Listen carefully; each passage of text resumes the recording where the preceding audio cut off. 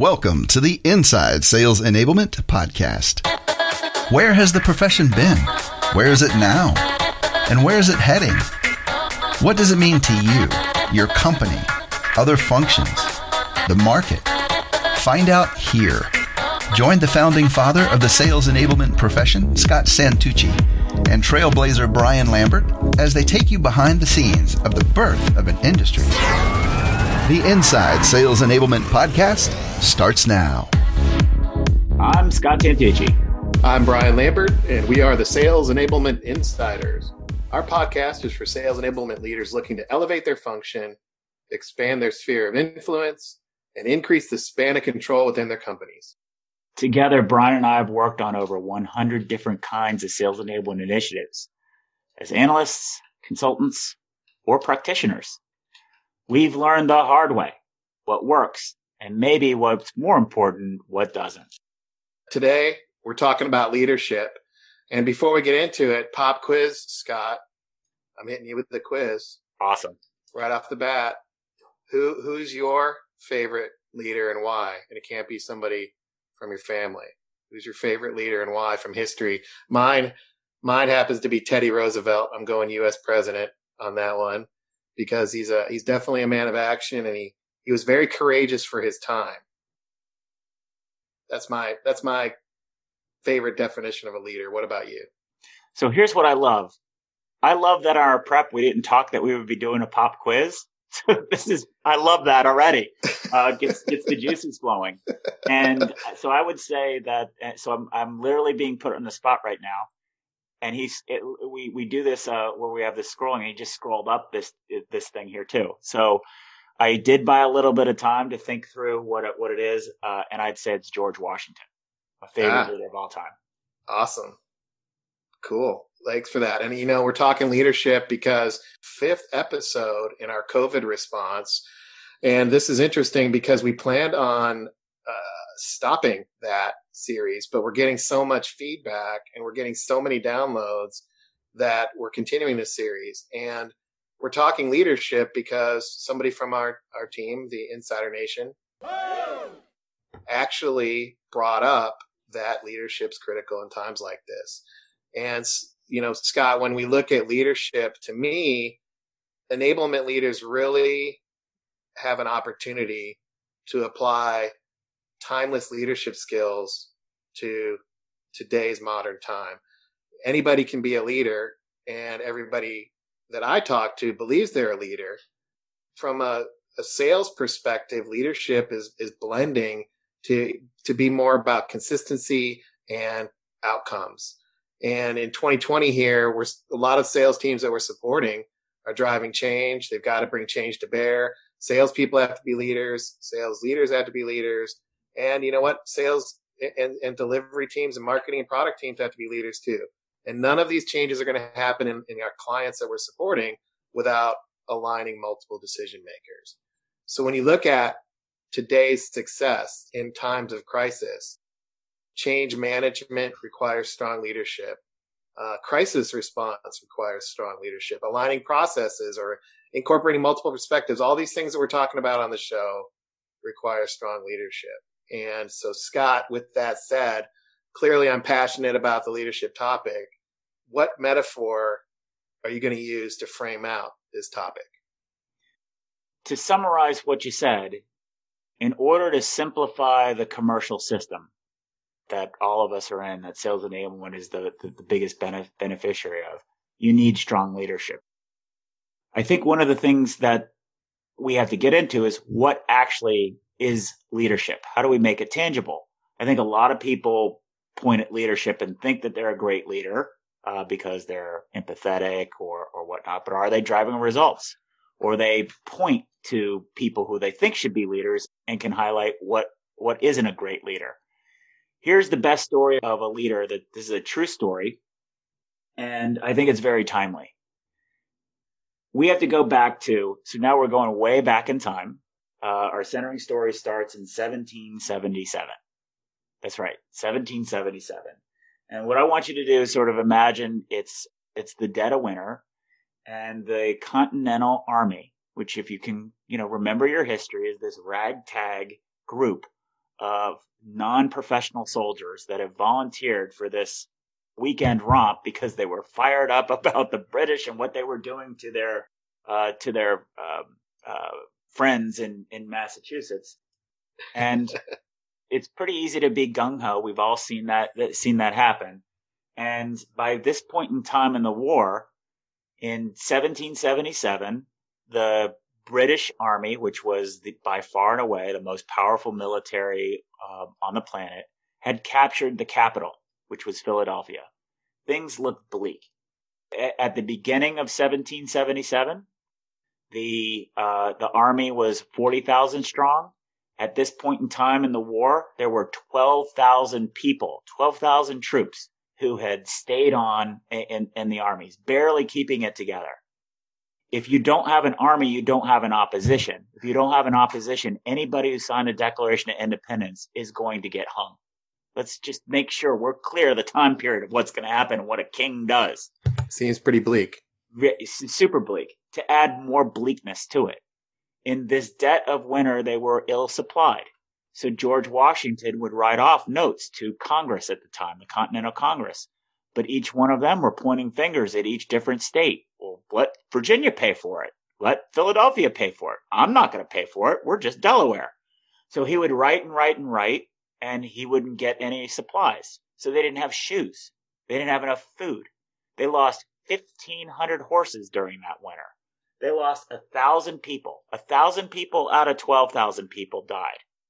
Put that into comparison about how many people are dying with COVID across the world and how many billions of people there are. In a sample set of 12,000 people, 1,000 died because of disease. Diseases like typhoid or smallpox.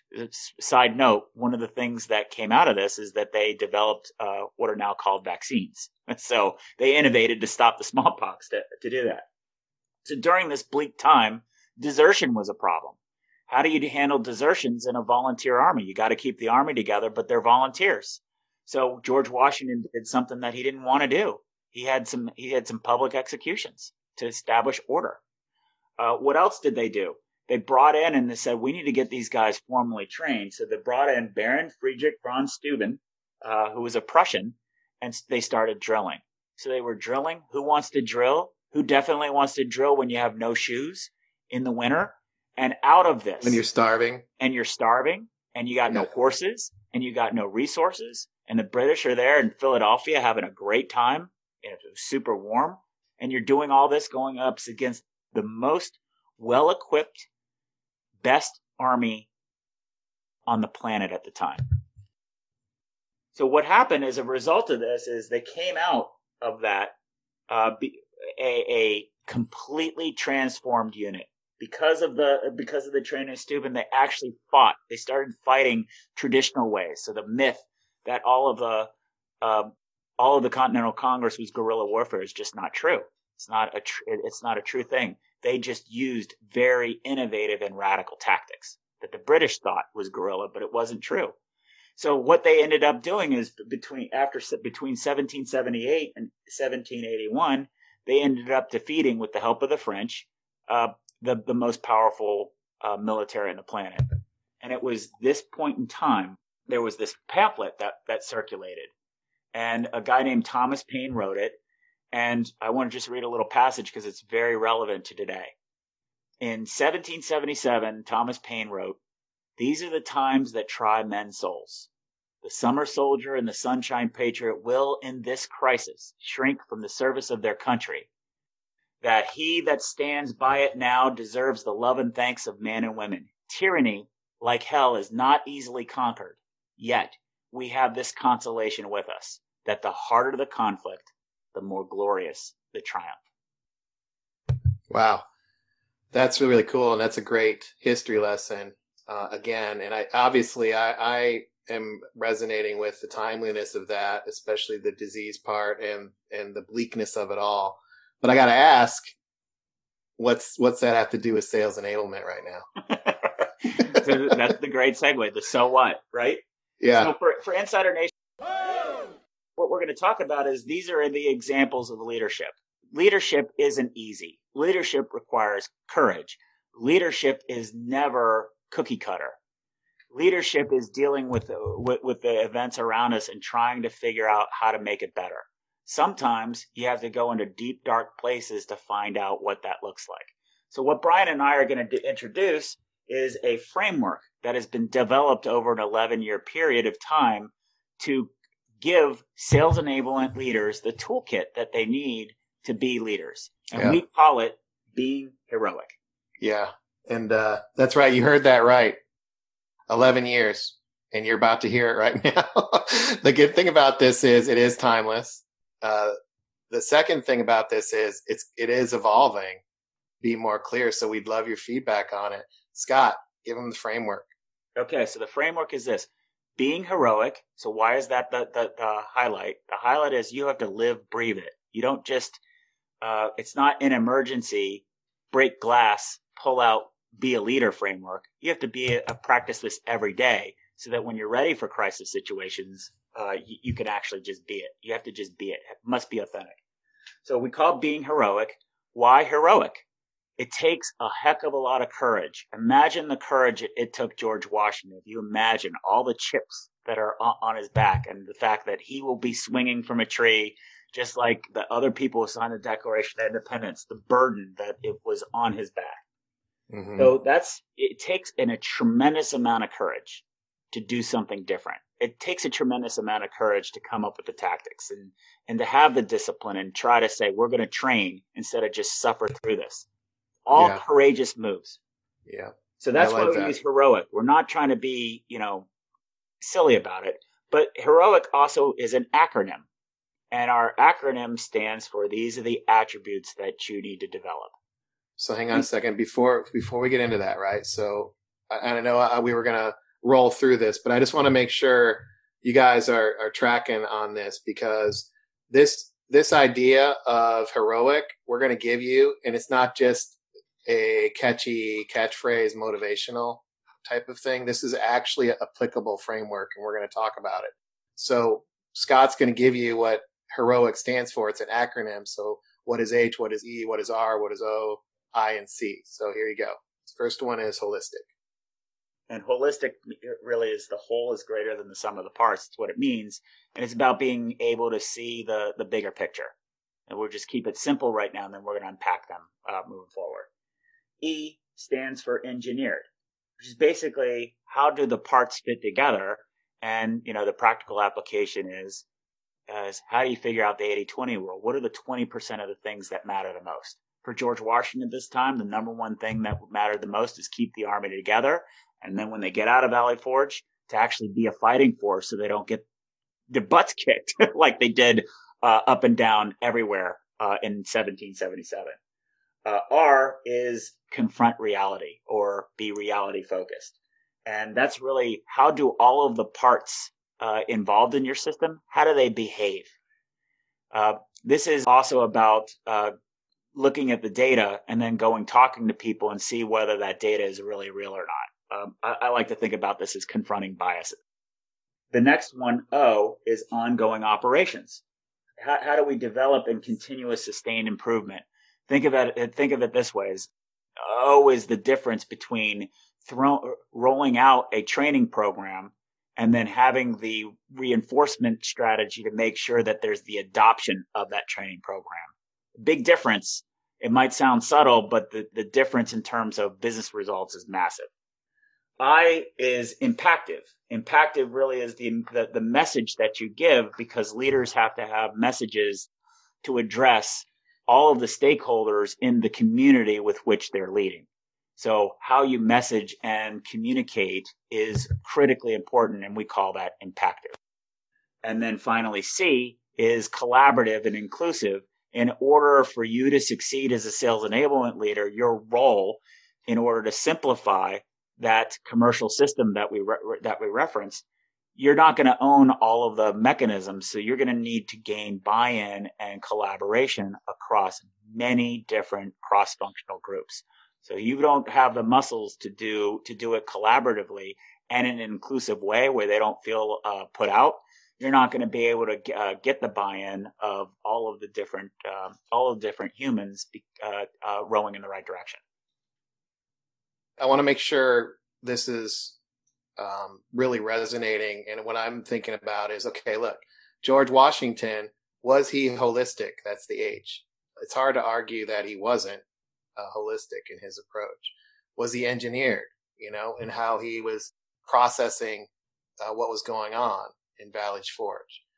R, reality, and how was he confronting the reality? O, was he thinking about the ongoing operation, the outcome of the war? I, was he impactive? Was he writing the letters to make sure that he was enrolling the right people? And C, was he collaborative in order to get this done?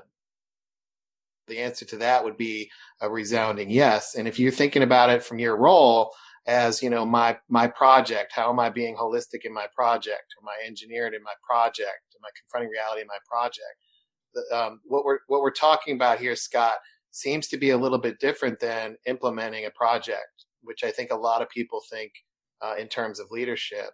What's your take on leadership at this level of George Washington, and with regard to project-based work? So let me answer this as if it's a decision tree. Step number 1 is sales enablement. Is it to you just training and we do the things that are asked of us? Or is sales enablement a strategic function where you're activating or making the company better? Yeah. If you're A, this podcast isn't for you. If you're B, what we need to really do is highlight what that means. So that's creating the simplification to create the commercial system, sales and marketing, to work together. Mm-hmm. And in order to activate that, you have to develop a skill that blends strategy and execution. So Brian and I call that stratacution.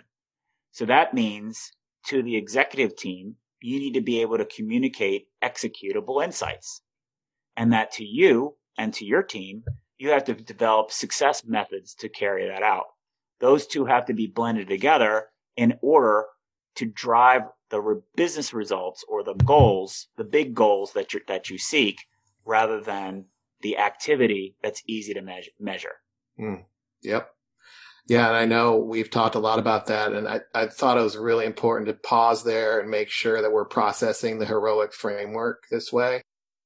And one of the things you're bringing up here is this commercial system and simplifying that. You and I have had a history since 2008 working on that. I think it'd be helpful to, we talked about this as an 11-year journey. Let's give our listeners a bit of that overview of how we've gotten through this process and where this came from, because I really want them to have confidence to be able to apply something like this. Okay, sure. So one way to do that would be for our listeners to go back and listen to episode 20, where we talk about the detailed, maybe detailed definition of what we see sales enablement. The opening line of the definition of sales enablement that we created at Forrester was sales enablement is a strategic ongoing process. Right there. So because it's a process and a role, how do we look at that? And so that's what we talk about the commercial system. We'll talk about making that more tangible later. Let's just park that concept for a second. But the issue then is, because that's what our focal point was, and we published that report, you can probably imagine we had a lot of inquiries or engagements with many, many, many, many, many different people from companies all around the world. So in talking through that, we had the opportunity to hear from people who were being very successful, bringing that vision inside their companies. That was a leadership council where these members could get together and talk about what they were doing. And one of the things that we observed was, the people at Cisco, or the woman who's running this at Cisco, she's got really good skills in communication. And the people running at SunGard are really, really, really great at defining key performance indicators. Or the people at Informatica, geez, these guys are operationally amazing. Like, this is like looking at Southwest Airlines.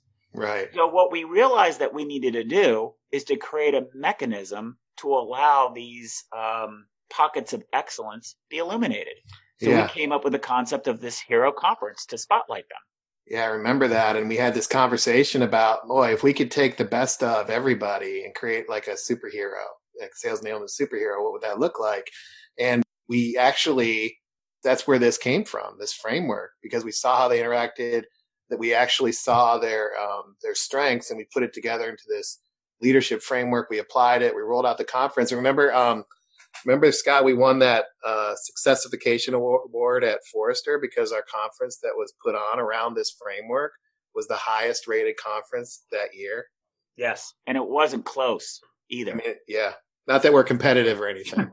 But I think that the reason is because it was 100% designed about making the role, as we defined it, a strategic sales enablement function, successful.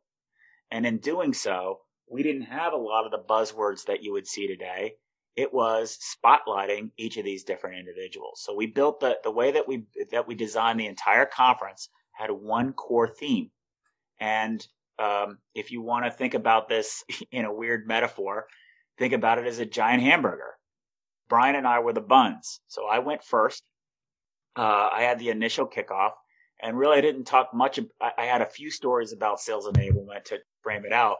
But really, I sort of introduced this concept of the hero journey, what a hero story is, how to write your own hero story, and then each of the different HERO. My objective is introduce the concept, and then we scripted out the agenda so that people could digest this over a period of time. And then Brian had the closing keynote of how to put it together. So I introduced a new idea, which was hard to digest at first. By the end of the day, or at end of day 2, everybody was getting it, and it was activating. And what we did is between those two buns, if you will, we had the different layers. So the first layer was H, and Mitch Little, who is the SVP of Sales and Applications at a company called Microchip, had a really great way of talking about and seeing the whole. How does his sales organization fit into the community of his customers and also the community of the individual people inside his company? And his conclusion was, and this is his radical view, that he changed his compensation plan around sales to not be around quota. It was around goals obtained by customers. So if you just led with that, that's pretty radical, and it's hard for a lot of people to absorb. But when you hear his story about fitting it into the overall ecosystem and that they're in business of helping their customers succeed with microchips and build new capabilities, his logic makes a lot of sense. And then if you look at his business results before and after, boy, does it make a lot of sense. But it took a lot of time for people to absorb that. Mm-hmm. Where's Mitch today? He's still in the same role at Microchip, doing the same kind, and he was one of the original people behind the Challenger sale. He still is trying to advocate the comp plan model, and he's still getting the same kind of pushback, and he's still getting delivering better than his peer results. Yeah, and he's got 10 times the longevity of other people in the role. He's exactly. still there. Yeah. Exactly. So let's go on to E. So the next one is E, engineered, and that's Ken Powell. Ken Powell at the time was the head of sales enablement at SunGard.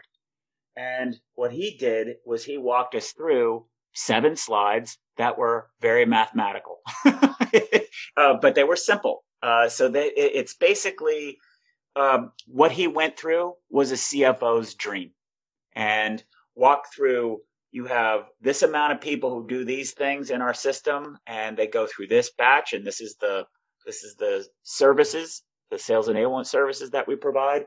But instead of talking about what the services were, he concentrated more about the metrics. And he has developed a really great skill to be very KPI and measurement focused. And he stressed the importance of the 80-20 rule. Most of the things that you're going to do or think about doing don't matter. Have the discipline to concentrate on finding the 20% that do, and then having the courage, there's that word again, to making sure that you really focus on those 20%. because it's just so easy to get caught up on in terms of activity. So where is Ken now? Ken now works for a very large private equity firm where he goes and observes and talks to private equity companies, their portfolio members, about what kind of metrics they should be putting in place. So that's where he is now.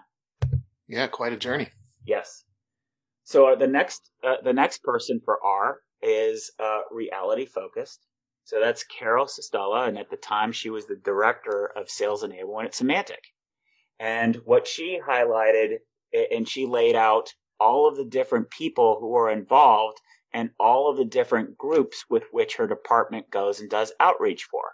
You might call it, if you think about it in terms of project management, it looks very stakeholder management-ish, but it's not. It's very human. It's about who cares about what are their perspectives, what are their orientations. She used one of the frameworks that we provided to help gain that consensus, which were around the 4 sales objectives. Brian, that's sales at the end of the day is about getting access to the right people is number 1. Once you're there, having an effective meeting that the client agrees to explore further, that's number 2. Number 3, creating a shared vision of success over a period of time, that's number 3. And then number 4 is, got to close, creating that business case. And using those kinds of things to create an experiential understanding of what's happening is what made Carol very successful and continues to make her successful. Yeah. And if you want to learn more about that, that was episode 9. If you want to listen to those objectives in more detail. Yeah. And she's a VP at Power School Group now. That's an amazing story too. Yes. VP of Sales Enablement at Power School. That's where she is today. Yeah. That's great. And then the last layer, I guess the meaty bun or the meat, the meat or the bacon or whatever you want to call it. Or it's the lettuce. I mean, he's in California. Right. Whatever the layer is for ongoing operations is Daniel West, who at the time was the VP of enablement and the university at Informatica. And what he laid out was he basically called it industrializing sales enablement. And he uses the metaphor, the Henry Ford metaphor. He even used the quote from Henry Ford. What is it? If I would have asked everybody what they wanted, they right. If I asked customers what they want, they'd want a faster horse. Right. And that's really what he was talking about is everybody thinks that they want something. If you go and just answer the mail, what you're going to do is produce faster horses rather than create cars. So what he highlights is what is his system to go about doing that? How does he concentrate on the operations and defining the roles and responsibilities for everybody? Because he believes that if you do that, you can first better control and manage expectations of those around you, and then you can produce great outputs and make sure you can scale your results more effectively. So that's what that's what Daniel shared. Where's Daniel now? Well, Daniel has a SVP role at Oracle, basically doing this. So obviously he's graduated up as well. So all of these speakers have done really well for themselves over the past 8 years, and we think folks should be able to learn from them. Yeah, and they're courageous and heroic, which is our framework, and they've clearly done well for themselves. And I've learned a lot from them as well. And I think what's cool about each of them is they're very approachable. So reach out to them. And then when you look at this, Scott, that's HERO. We have a heroic framework. So what about IC? What is the I? What is the C? It's impactive. Remember, everybody, pop quiz, impactive and collaborative, right? So what about IC? Where did that come from, Scott? So that came from, a lot of people don't know this, but the concept around the Sales Enablement Society was half, hey, we should all get together, but probably more half, and probably what I was more interested in, is a test. And the test is, can we create an organization from scratch that doesn't involve or force ourselves to figure out how we can be more collaborative and cross-functional? And in doing so, I set out to say, okay, I have to lead. So I'm going to use this hero framework in the leadership. And while putting it to practice, I realized there were two things that were missing. Two things. And maybe it's more an issue of modern, and that we're in a digital world, and there's so many different stakeholders involved.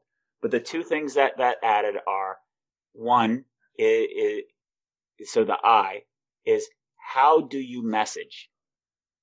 How you message matters so much more today than what you think. And I gotta stress to you, everybody is gonna say, yeah, I know how to do that. And I'm gonna tell you, you don't. Because the impactive part really matters. And actually, impactive is a acronym. One of the things that Brian and I are gonna have as an episode, Lindsay Gore, if you remember her as a salesperson, when her and I work a lot together, and we're going to really unpack this being heroic framework and how it matters to salespeople. It's going to be really exciting. But anyway, the point is, in order to get the community of stakeholders rowing in the right direction, of whom many see the world differently and many disagree with each other, is a lot harder than anybody gives themselves credit to. Mm-hmm. And one of the things, Brian, that I learned about this is through the story arc of running the society, that the interesting things are the people reached out.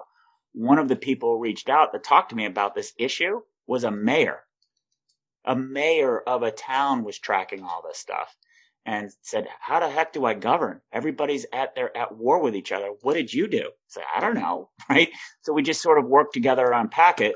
And that's really what came about it, is the messaging matters so much more than I think people give it credit for. Yeah. And whatever you think the word messaging means right now, I would just pause on that. And we're going to have a separate episode. This is for you listening, because it's not the messaging you think. I'll just put it that way. It has to do with more about how it's received and the perspectives of the people involved than you communicating to them. It's more about what they hear. So we'll talk through that on a different episode. And then the next one that came up, Scott, was collaborative. Tell us about that one. So it's collaborative, and I also like the way that I like to think about it. It's collaborative and inclusive, and it doesn't mean inclusive the way of diversity projects, right? It's really interesting how words can mean things, and when you tease it out about how to execute. But what is really important is including people into your plan so that they can buy into it.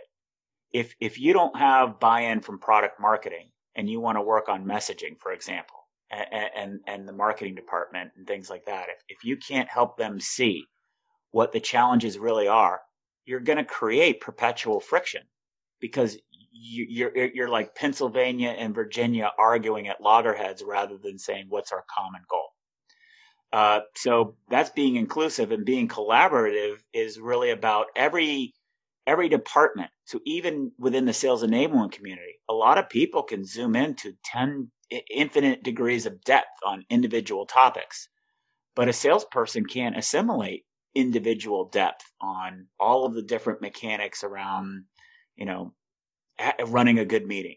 I mean, you got people write books on that. No one can digest all of that to put it in motion.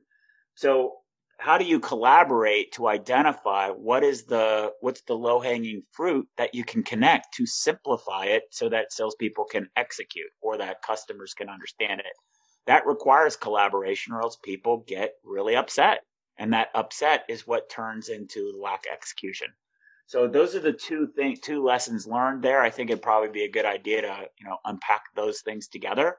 But I think what we want to do right now is let's try to put all the pieces together in a way to understand. Then we'll have another episode where we flip it around on how to apply. So Brian, where are we now? Yeah.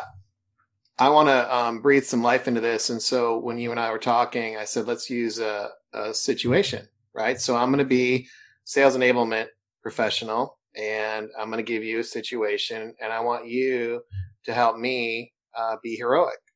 Let's do it that way. And I hope this will help anchor this for our listeners, so that you can give us feedback, because we really want to hear how you would apply heroic as well. So you can follow along with this, and we're going to go through and talk about the way to apply this. So here's my brief situation would be, Scott. I feel like what's that, Frasier? The show Frasier. I'm old. Hello, caller. I'm calling in. Okay. So am I Frasier or are you Frasier? No, you're Frasier. Okay. Crane. I'm the caller. Gotcha. So we've been doing a show. Yeah. So let's stick with that metaphor. I'm Frasier. We've been doing a call. Okay. Yeah. Hello, caller. Talk to us about being heroic. Yeah. Yeah. Here's my situation. I am responsible for a major program around sales management development. And the reason for that is, in this COVID-19 era, our leadership team has really prioritized sales management development. And when that came down from the pike, everybody's got ideas on what I should be doing. Listening to the heroic framework, I believe I should control my own destiny as a sales enablement leader and incorporate what you're saying, but I'm stuck. I don't know exactly how to do that. So step number one is language matters a lot here. I would say, for your own benefit, you must lead, because if it doesn't work, somebody's going to get blamed, right? There's a throat to choke. Yeah. So step number one is accepting that accountability and really leaning into it. Like, yeah, that's a key part of leadership. Exactly. That's a great point. So I remember in my military days, I'm still a caller. That was really important. And you have to know your own limits and know your own strengths and weaknesses. And you have to come to grips with the accountability that you have in a time like this. So thanks for reminding me of that, Frasier. Yeah, no problem. So given that, let's talk about holistic. The focal point shouldn't be on the coaching, because that's just an end result. What is the goal that we want to achieve? So I would imagine in this time and age, the spending has been pulled back on training for individual reps. And the goal is, we have to figure out how we're going to navigate this crisis. And we're going to do two things at the same time. One is figure out how we empower our frontline leaders to make sure the troops, for lack of a better word, are comfortable, focused, but build the muscles that we require once this comes out, so that we are better prepared than our competitors. Mm-hmm. Is that fair? Yeah, that's absolutely fair. Sounds very George Washington-like, by the way. That's yeah, you're absolutely right. And with that, we know, my leadership team has told me, they believe that sales managers are not equipped to go into this current work environment. So there's actually a short-term need here as well to make sure the troops are well taken care of in an all virtual environment, and right. So leveraging virtually, leveraging the wisdom of another leader that people give a lot of credit for his leadership is Winston Churchill. Never let a crisis go to waste. That's right. If you have the short term, boy, they're not prepared to be able to do it. That's what you're implementing. But if you're only focusing on that, you're not actually creating anything. So remember what George Washington did is, what did he do? Is he brought Steuben in to come up with this discipline and train these guys to become really fantastic soldiers. So two things are happening at the same time. And I can't stress how important it is to have that kind of idea. So my tip to you, caller, would be, please don't call this a coaching program, because that's going to have everybody involved in your program focus on the wrong thing. This isn't about coaching. Yes, technically what it is that you are doing is deploying coaching, but you're not answering the why. What does management get out of it? So I would work on crafting your own message similar to the Thomas Paine, these are the times that try men's souls. Come up with some sort of statement that's a more aspirational and inspiring, rather than just coaching. Yeah, that's great. Thanks. And also continuing through this, I have listened to the podcast, and I know I don't want to be random. I don't want to be just engaging in a bunch of activity, even though we have a new hire starting on Monday and they're asking me what we're doing with this person. I'm resisting the urge to just jump in and start flinging, but I'm having trouble, with that messaging as well, and what to do to make sure that it's additive to the H. So what I would say is concentrate on your goals. There's got to be measurable goals. So let's think about channeling our inner Ken from Ken Powell. What are the goals, and can you highlight them? So what was George Washington's goals? Goal number one throughout the whole winter was keep the army intact. Goal number two is after we keep the army intact, make sure it's a better fighting force than it was. All the other daily activities that they had to deal with are all just tactics. He stayed focused on those two things. Mm-hmm. So in this particular case, from your period of time from when you're starting to when you're ending, what are the 2 or 3 things that must be focused on, and make sure that's the thing that you stay concentrated on. Like think about Rocky. These are the things that you put on your mirror as you're training that you concentrate on over and over and over and over again, because you're going to get overwhelmed by people's opinions, people's points of view, etc., that are all going to be distracting. So that's what engineered is. And the more you can make those measurable, the better off you're going to be. Yeah, that's right. I like that. Look, I'm now in a work environment that because of this, I'm working remotely, and I get what you're saying. But the reality is, the reality is that, my email is I'm on, video conference calls all day, and we're in a very reactive, crisis driven mode. That's the reality. So the idea of, hey, this is going to be a holistic, ongoing, we're going to do this over time, engineered approach doesn't seem to fit the current times. What do I do? Well, here's the funny thing about reality. There is what it is, and then there's what we project onto it. So if you are going to come at it thinking through being anxious, then you're going to see a lot of anxiety. If you flip it around and say, look, we just have to get this done. We're in Valley Forge. We got to get it done. Let's not let all these other factors that we read about distract us. The issue is we have to get it done. The variables are, would we like to be in the office? Sure, but we're not. So let it go. And then what you need to be able to do is gauge the morale of the troops and then have one-on-one conversations and help direct them. Think about one way to think about it is you can think about it as people like magnets. And if those magnets aren't polarized to the same goal, then it's going to be very difficult to get through. But you as the leader, you just can't think that way. It does no good to add the burden of the weight that's on you for the accountability. The accountability you need to concentrate on are the 3 or 4 engineered goals.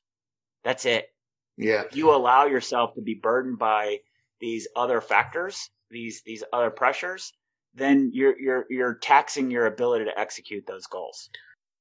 So this is good, Fraser, because now you're popping into my mind, right? This idea that leadership can be in times of crisis, and how I respond is important. And like, for example, Papa John's Pizza, right? I just got on, what you're triggering in my mind is they're being really responsive by confronting reality.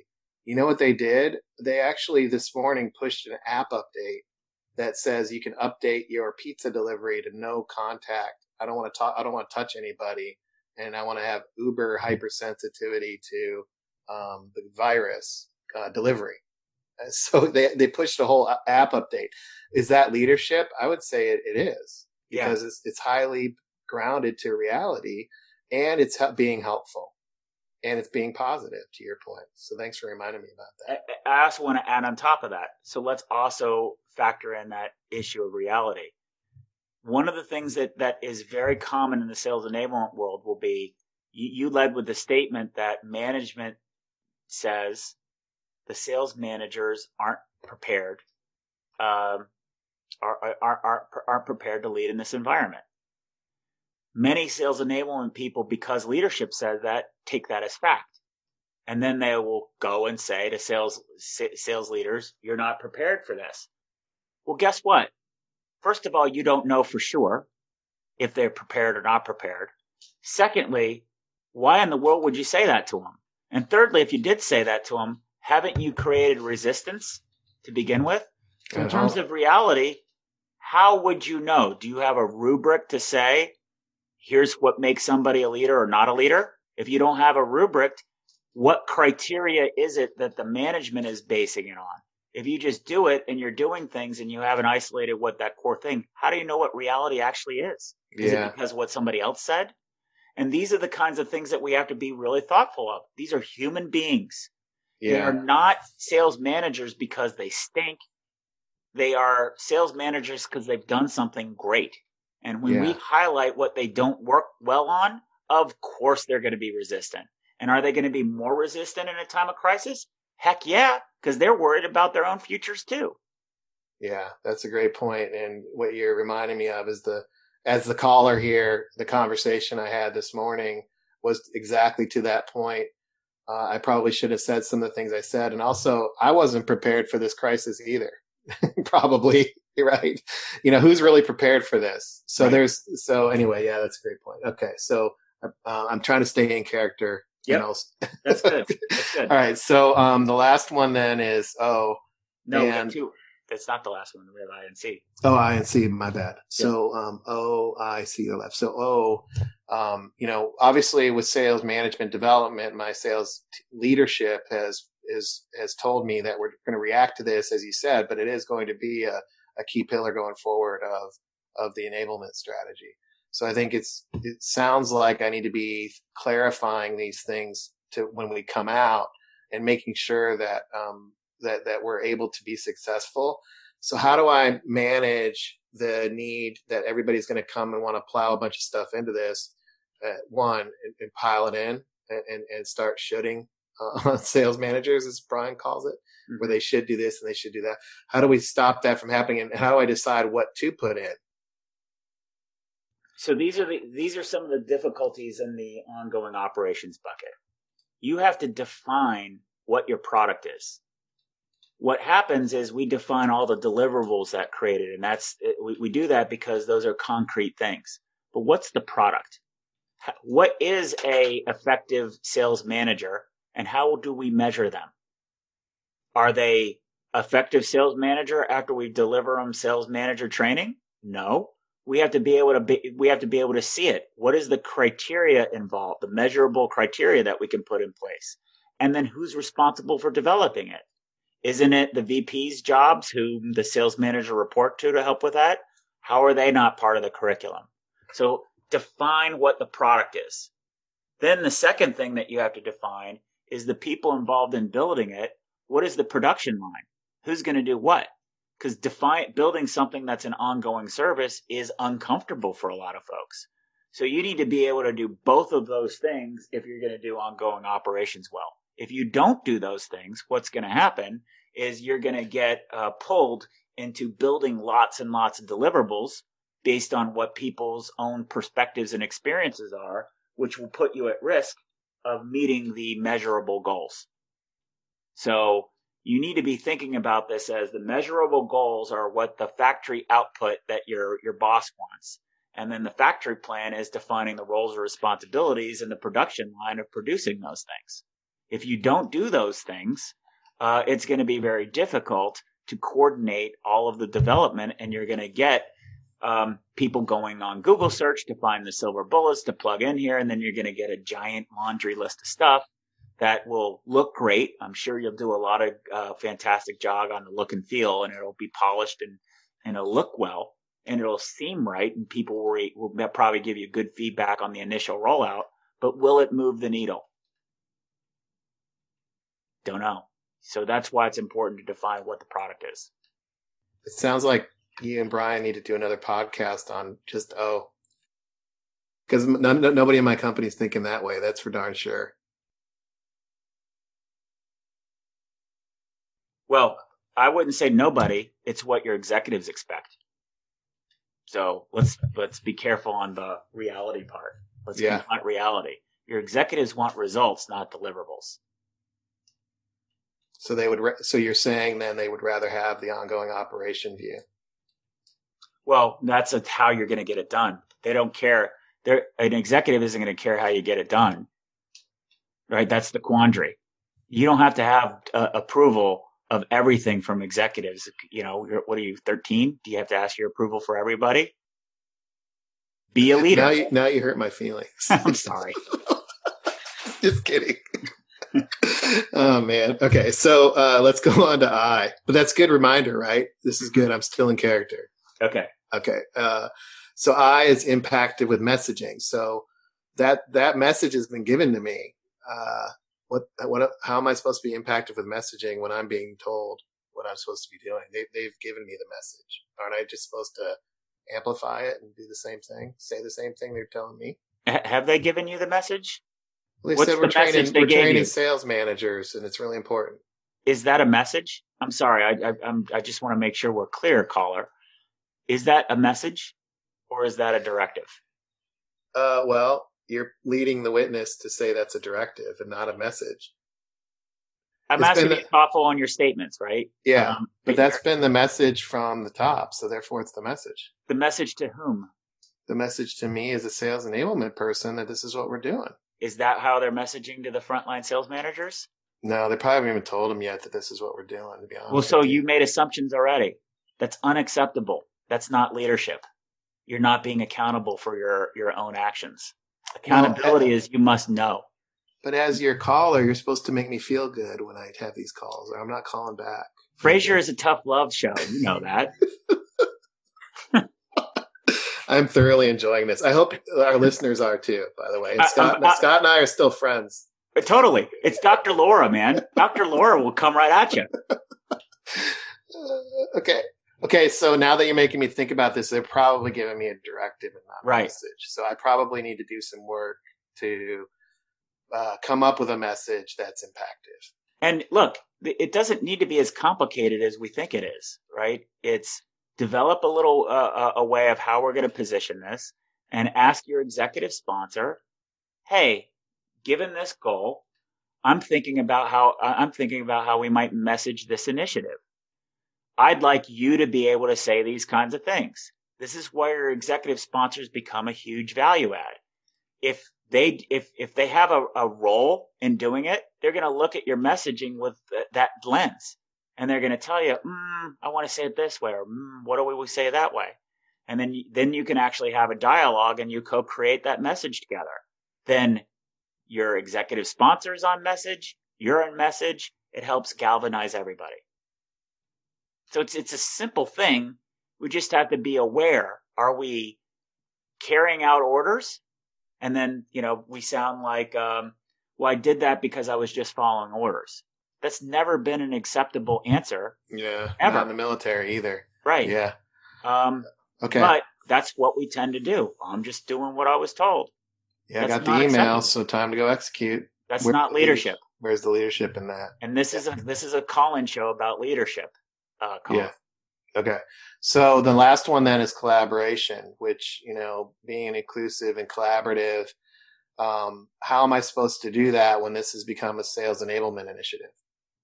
There's a nice softball for you.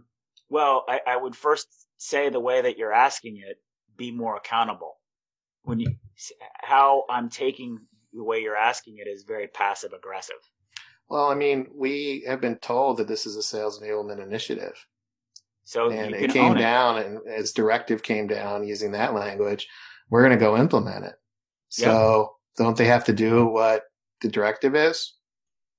Who's they? The sales managers and the sales leadership that they've directed that we do this. So it shouldn't be a surprise that this is coming, and it shouldn't be a shock that we're going to do it. And, they're busy. Why would we ask their permission? So you don't think that you need to collaborate with people? That you're just because the management said this is coming down and to expect it, you should produce things that. Yeah, that's what I've been doing. That's what we do in sales enablement. We get the directive and we're measured on how fast we can pivot. How are you measured on how fast you pivot? What's the metric of pivot? The level of anxiety that people have. So they're less anxious if I move faster. Okay. So that's definitely, thank you for that. So that goes back to answer these questions about collaboration, we have to first reinforce. If you're thinking holistically, you are taking away anxiety by showing you're on top of it. Wouldn't we all feel a lot more comfortable if the government seemed like they were more control over the COVID stuff and more clear and directive? Yeah. All of us would. So the anxiety level goes down the more on top of it, which means that's understanding. And those are some of the other elements. The collaboration part is how we're going to bring this together.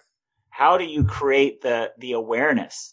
So let's assume that half of the sales managers don't think they need management help, that they're great leaders as is.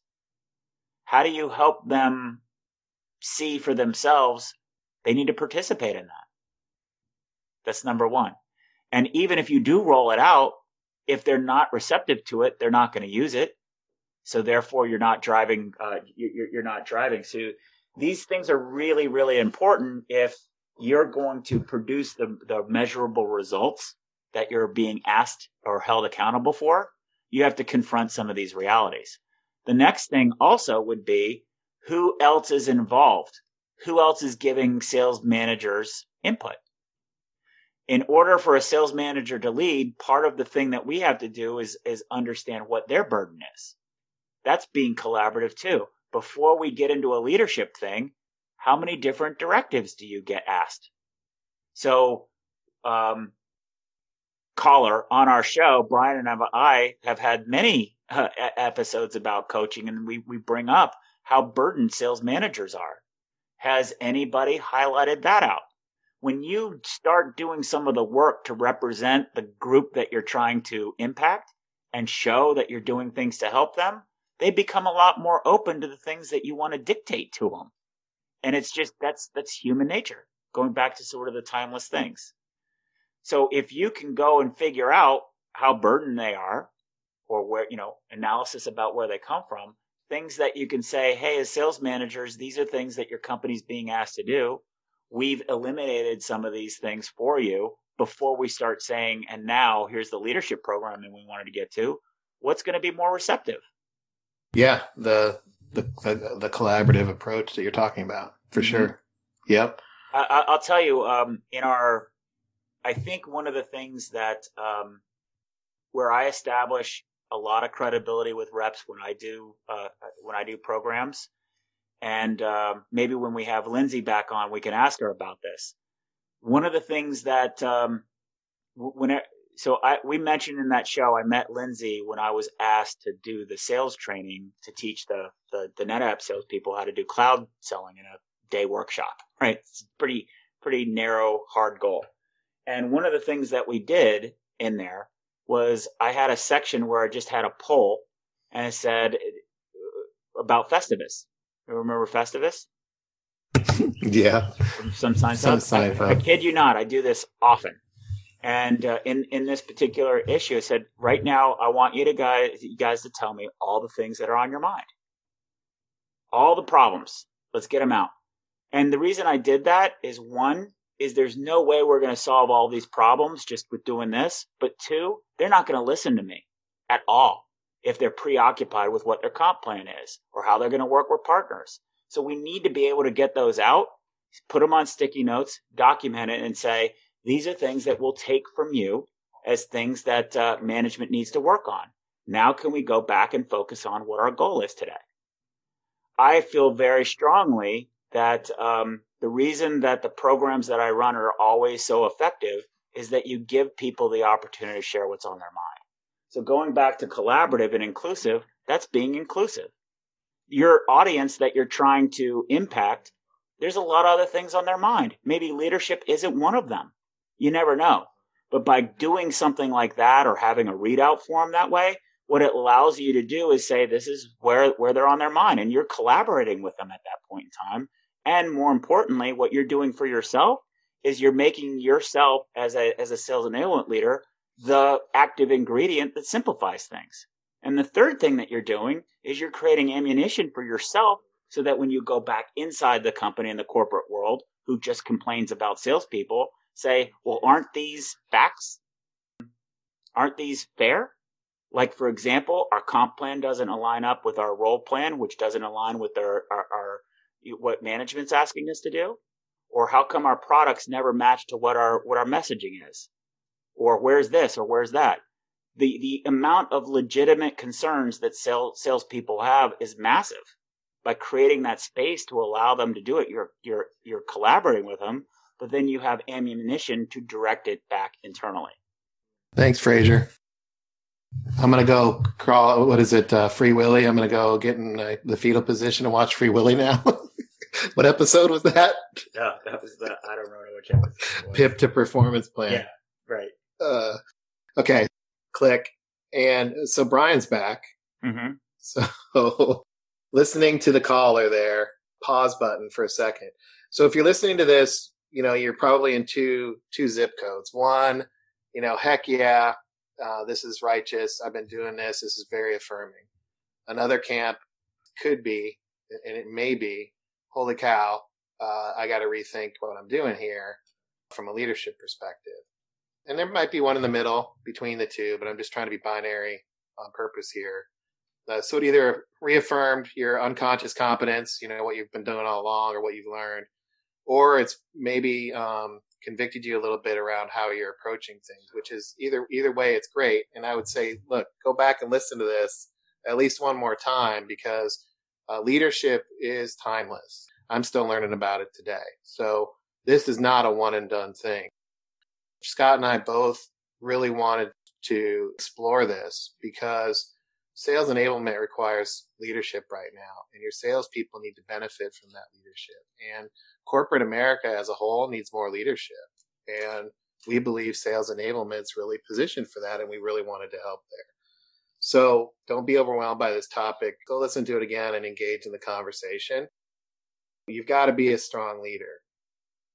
If you're helping your company change, if you're helping your company move, be more reactive to the times, you've got to be a strong leader. If you're trying to move from product selling to solution selling, you have to be a strong leader. If you're trying to rationalize the BDR efforts with the marketing effort, the outbound marketing efforts, you got to be, a strong leader that works across silos, that applies this holistic framework. My last word of wisdom is, don't be afraid to be a leader, but to be a strong leader, you have to know yourself. And if anything, I believe that this type of episode that we put effort into is going to help you reflect and take stock of your own leadership. And that's really the essence of leadership, is knowing yourself, knowing your boundaries, and thinking through how you might react to something. And in a time of crisis, it's a really great time to find out where you stand on things. So as Winston Churchill said, don't let a good crisis go to waste. That's great, Brian. So I have two concepts. One is what we're introducing here is what we're calling an executable insight. So what is the insight? The insight is leadership is embracing accountability. That's what leadership is. Totally going all in on accountability. And it's scary. That's why we call it a heroic framework. It takes a lot of courage to stand up and be accountable. However, that's what's required to make a lot of these dots connected. And that's why if you follow the framework, it looks good. And when you think about the caller role play and some of the, kind of blunt things, you're accountable. You're accountable. You're accountable. Own it. It shouldn't make you feel bad. It should feel empowering. The hero framework helps you flesh out how to communicate some of these things so that you don't feel like, oh, I'm accountable for a deliverable and all the weight and expectations on how well this gets rolled out. There's many, many, many other factors. And if you help people become aware of all of the factors for success, then you are going to be successful. Which is our segue into what we're going to do on our next show is we're going to turn this into a method, or what Brian and I call a success method of how to think about it. So what we'd like you to do is think about this episode is the introduction of an insight, the insight being leadership is required, leadership is execution. Giving you a framework that is executable. And then what we're going to do is have another episode where Brian and I, flip roles, and he's going to drive most of it, and we're going to assemble it into a method that you can put into action yourself. Thanks for joining us. To become an insider and amplify your journey, make sure you've subscribed to our show. If you have an idea for what Scott and Brian can cover in a future podcast or have a story to share, please email them at engage@insidese.com. You can also connect with them online by going to insidese.com, following them on Twitter, or sending them a LinkedIn request.